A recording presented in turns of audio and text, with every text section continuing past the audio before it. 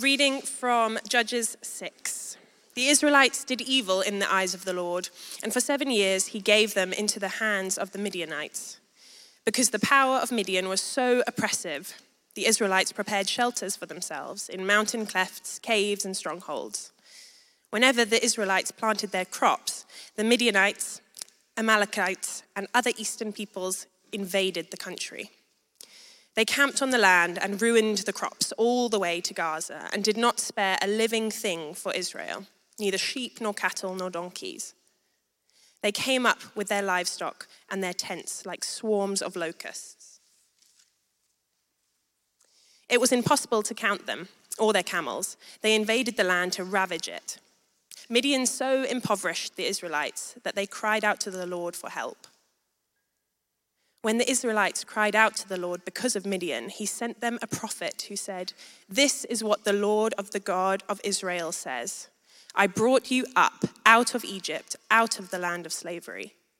I rescued you from the hand of the Egyptians, and I delivered you from the hand of all your oppressors. I drove them out before you and gave you their land. I said to you, I am the Lord your God. Do not worship the gods of the Amorites, in whose land you live. But you have not listened to me."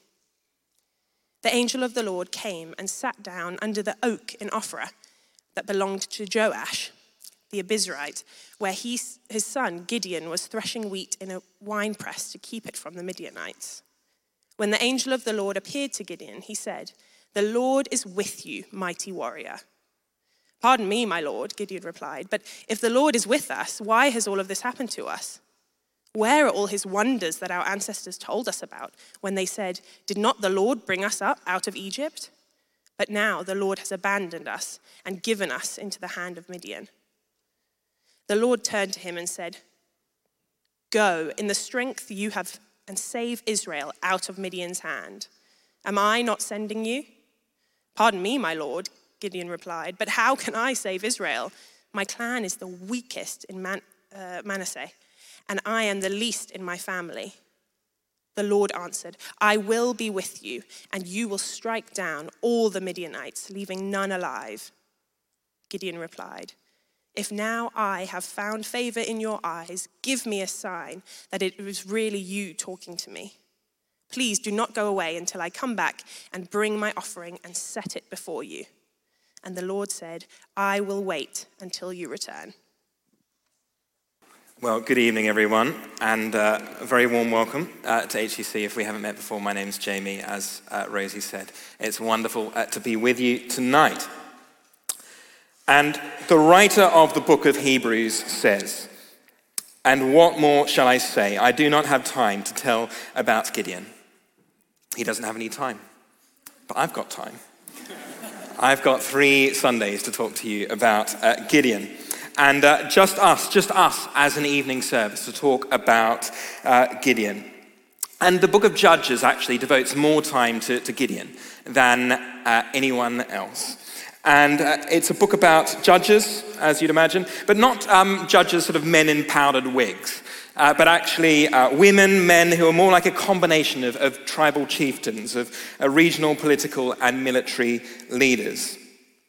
After Joshua took God's people into the promised land, they failed to fully take the land, to drive out the Canaanites. I wonder what you think about Gideon. Maybe tonight you're thinking, I'm a young person here and I want to learn what it means to be a young leader, just like Gideon. Perhaps your mind immediately goes to the Gideon Bible. The former Chancellor of the Exchequer, who now runs the British Museum and latter-day podcast host, George Osborne. When he was born, his parents named him Gideon Osborne. And at the age of 13, he changed his name from Gideon to George. He said, "It was my small act of rebellion. I never liked the name Gideon." Poor old Gideon. No room for him in the book of Hebrews, and no room for him on George Osborne's passport. But it's interesting, isn't it, that George Osborne wanted to change his identity. Tonight, I want to speak to you about identity. And not just Gideon's identity, but your identity and my identity. Because as I began to look more and more into Gideon, I realized that this isn't just about him. This is about what it means to be God's people. And it's a cautionary tale. It's a true story, but one that comes with warnings. It comes with warnings and it comes with lessons for each one of us. And so what I want to encourage each of us to be thinking through is asking the question, what kind of person do I want to be? And what kind of evening service do we want to be? It's the same essence, the question that God's people were facing. In chapter 6, verse 1, we begin with this. We begin with, the Israelites did evil in the eyes of the Lord, and for 7 years he gave them into the hands of the Midianites. Because the power of Midian was so oppressive, the Israelites prepared shelters for themselves in mountain clefts, caves, and strongholds. So we see right at the very start there, we see rebellion, not just apparently small acts of rebellion like George Osborne, but big acts of rebellion. And when there's this sort of power vacuum after Joshua, God's people are looking for leadership. And these judges, they step up. And will they let their identity be shaped by the forces around them, by being drained by what's around them? Or will they have security in who they are? Do they know who they are? What name is going on their passport? And the first thing I want to say to us tonight is that you discover who you are in the presence of God. You discover who you are in the presence of God. And we're going to keep coming back to the presence of God every week for the next 3 weeks. And the presence of God, God's presence has the possibility, the potential to overwhelm us. But the danger is it's very, very easy to let our circumstances, our situations overwhelm us, to take over, to live our lives outside in rather than living inside out. And what we heard next is the way that those invading totally overwhelmed the Israelites. They totally oppressed them. They prevented agriculture, livestock. They left them in an utter desperation. We read in verse 5, they came up with their livestock in their tents like swarms of locusts. It was impossible to count them or the camels. They invaded the land to ravage it. Midian so impoverished the Israelites that they cried out to the Lord for help. The temptation is always to look around us for help. But God's people here do the right thing. It's always the right thing to cry out to God for help. And so the Lord sends them a prophet who tells them a story. He tells them a story about who they are and where they've come from. This is what the Lord, the God of Israel, says. I brought you up out of Egypt, out of the land of slavery. I rescued you from the hand of the Egyptians, and I delivered you from the hand of all your oppressors. I drove them out before you and gave you their land. I wonder what story you are living in. What story are you living in? Is your story primarily about the world around you? Is your story primarily about you? Or is the story primarily about who is with you? And that's what God focuses on first here. This is who I am and this is what I have done for you. We discover who we are in the presence of God. But God doesn't stop there. In verse 10, God says, I said to you, I am the Lord your God. I am the Lord your God. And so God gives his identity in relationship to them, in relation to them.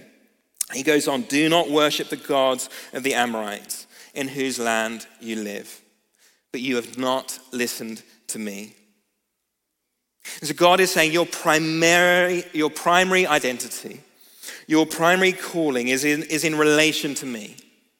And it all goes terribly wrong when you put other things first. And God says, you have not listened to me. We discover who we are in the presence of God, which includes that we discover who we are when we listen to God. You discover who you are when you listen to God. These people were God's people. They were supposed to know this. They were supposed to get this.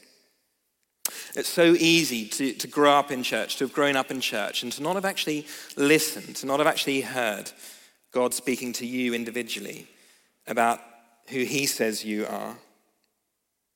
I wonder who here tonight needs to hear God speaking to them. Not what their parents say, not what some youth leader has said, not what I say, but what God says. What God says about you and who you are. Voices around us, voices that we listen to, can be very positive. But they can also be negative voices as well for many. Those voices of fear and shame, of discouragement, of condemnation, of mockery. But God speaks very, very differently to us. We next see in verse 11 that the angel of the Lord comes and sits next to Gideon under an oak tree. And we are first introduced to Gideon in verse 11 as Gideon, son of Joash. And Joash means literally that Yahweh is strong, that God is strong. It's my identity. My identity is not even really about me. My identity is about God. The historian Tom Holland, in his book Dominion, tells the story of a Frenchman in Vienne in Gaul in the year AD 177. And amidst severe persecution, he was arrested for his faith. And as he was being interrogated, he infuriated his interrogators because he refused to reply to any question about who he was with anything other than I am a Christian. Rather than tell his name or his birth town, he repeatedly insisted that he had no other identity than Christian. Where he was born, whether he was slave or free, even his name mattered nothing in comparison to being a Christian.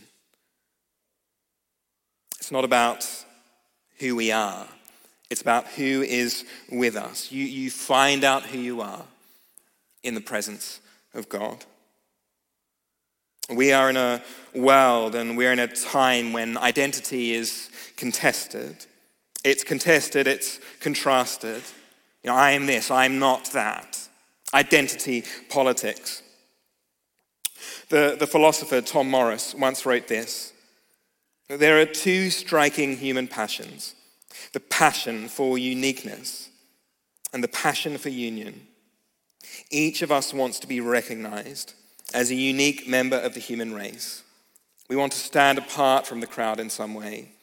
We want our own dignity and value, but at the same time we have a passion for union, for belonging, even for merging our identities into a greater unity in which we can have a place, a role, a value. Tonight I believe that God wants to say to each and every one of you that he uniquely loves you. Not just everybody else, but he uniquely loves you. But we only discover that. We only find that unique love, that specialness that God speaks to us about in relationship with him, in union with him. So important. It's so important that we listen to God. Because God doesn't see you as you see yourself. How do you see yourself? I wonder. How do you see yourself? Well, we might make our identity about our race, our sex, our sexuality, our wealth, our friendships, or the big one in London, our careers.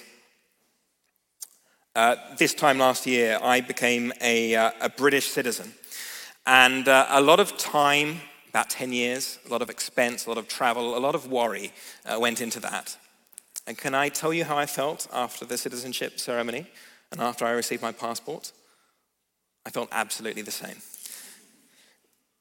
It's not core to who I am, being a British citizen. And all sorts of shifts are going on at the moment in our culture around identity. A recent study by New York University shows that many people in America are starting with politics as the basis for their identity. They say, I'm a Democrat or I'm a Republican first and foremost. And then fascinatingly, they're shifting other parts of their identity around that core identity of being a Democrat or a Republican.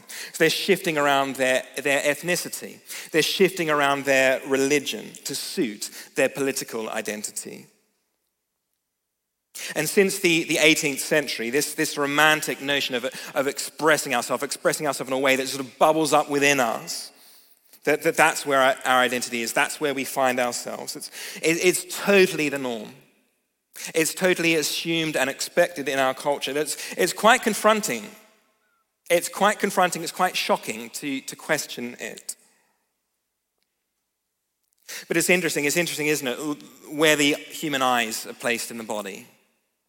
The human eyes are placed in the body in such a way that we actually can't fully see ourselves. We need help from outside of ourselves to truly see ourselves. Because we have blind spots, and we do not truly see ourselves as we are. And what does God see? What does God see? Because we see God's eyes appear in this passage. We see that God sees evil. And secondly, Gideon asks if he has found favor in God's eyes. And both are true of us. The uncomfortable reality that we know that we are not perfect, but that we are perfectly loved. And that because of Jesus, we can know and we can experience the favor of God. And he sees us with favor. And that's how you know who you are. A month ago, a friend of mine very suddenly and very unexpectedly died. And at the memorial service, the minister said this. The minister said that she knew that she was not perfect, but she knew that she was perfectly loved. And he said she knew who she was. And as I've been thinking about it, and I've been thinking about her relentless outward focus, her constant encouragement and praying for other people, building people up, that I experienced in the few years that I knew her, incalculable encouragement and prayer that she spoke into my life. And I just experienced just how many other people experienced this from her too. And this all flowed from her knowing, from her coming face to face with the reality that she was not perfect, but that she knew that she was perfectly loved. What God sees is more important than what you see. It's more important than what others see. But does God need to get his eyes tested in this passage? Because those famous words that many of you will know that he speaks to Gideon, verse 12, the Lord is with you, mighty warrior. But at this point, Gideon's not. He's hiding. Gideon, he's hiding, and he's hiding in a wine press. And so tonight, if you're hiding from God, God still sees you. He sees you, he knows you, he loves you, and he wants to speak to you.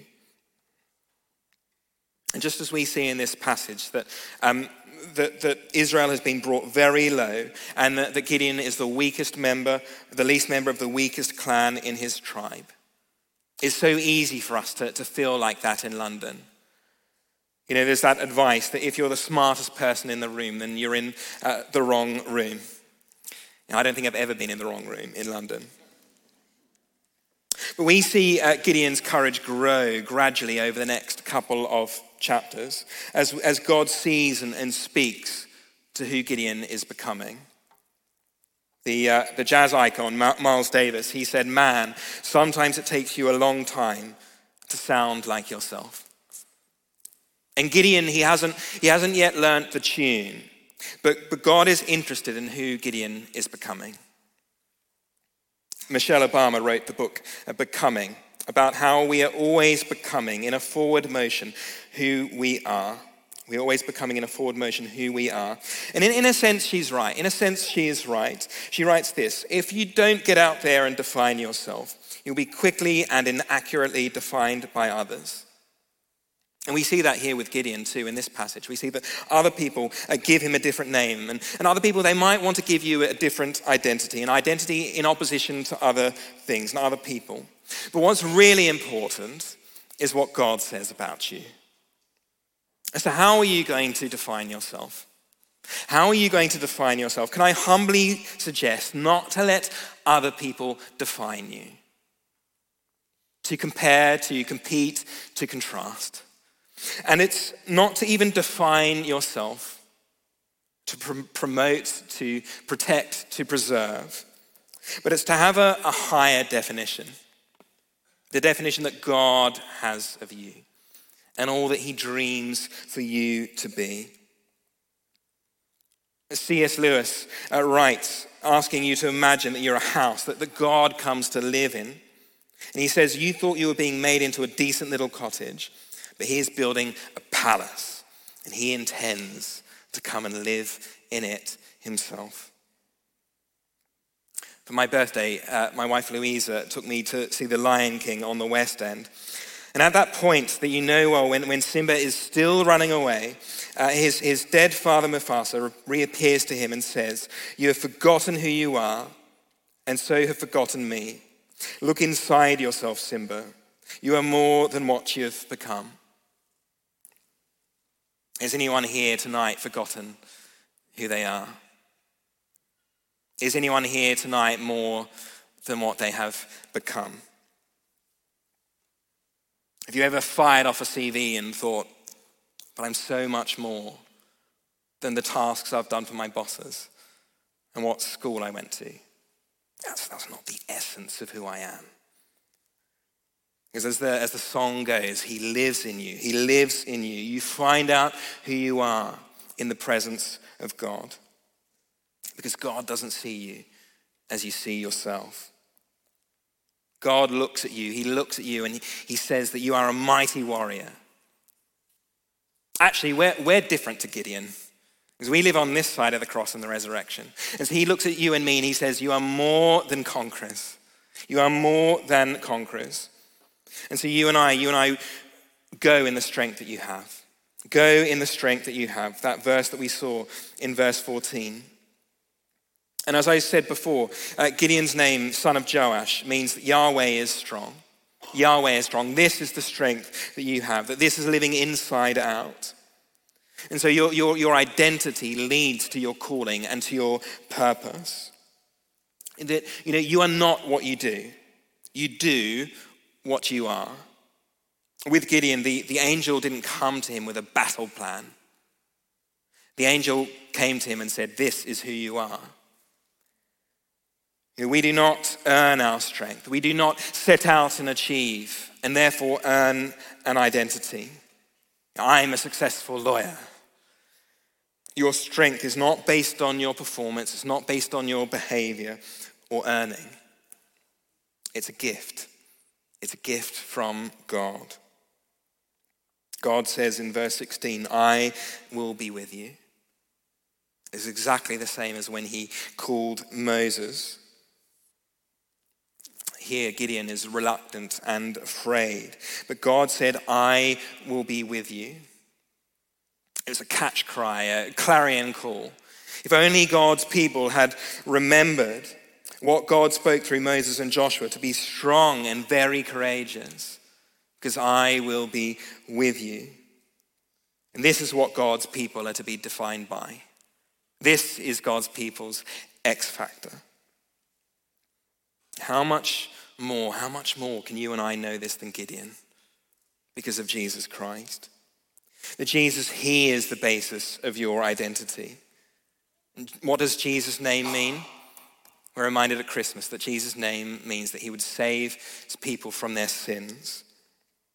And just as we read earlier in verse 8, I brought you up out of Egypt. I rescued you. I delivered you. I drove your enemies out. The prophet tells God's people about their salvation, about him saving, being saved, before we even get to Gideon's name. You have the favor of God. God is with us. God saves us. God gives us a new identity. You are not your job.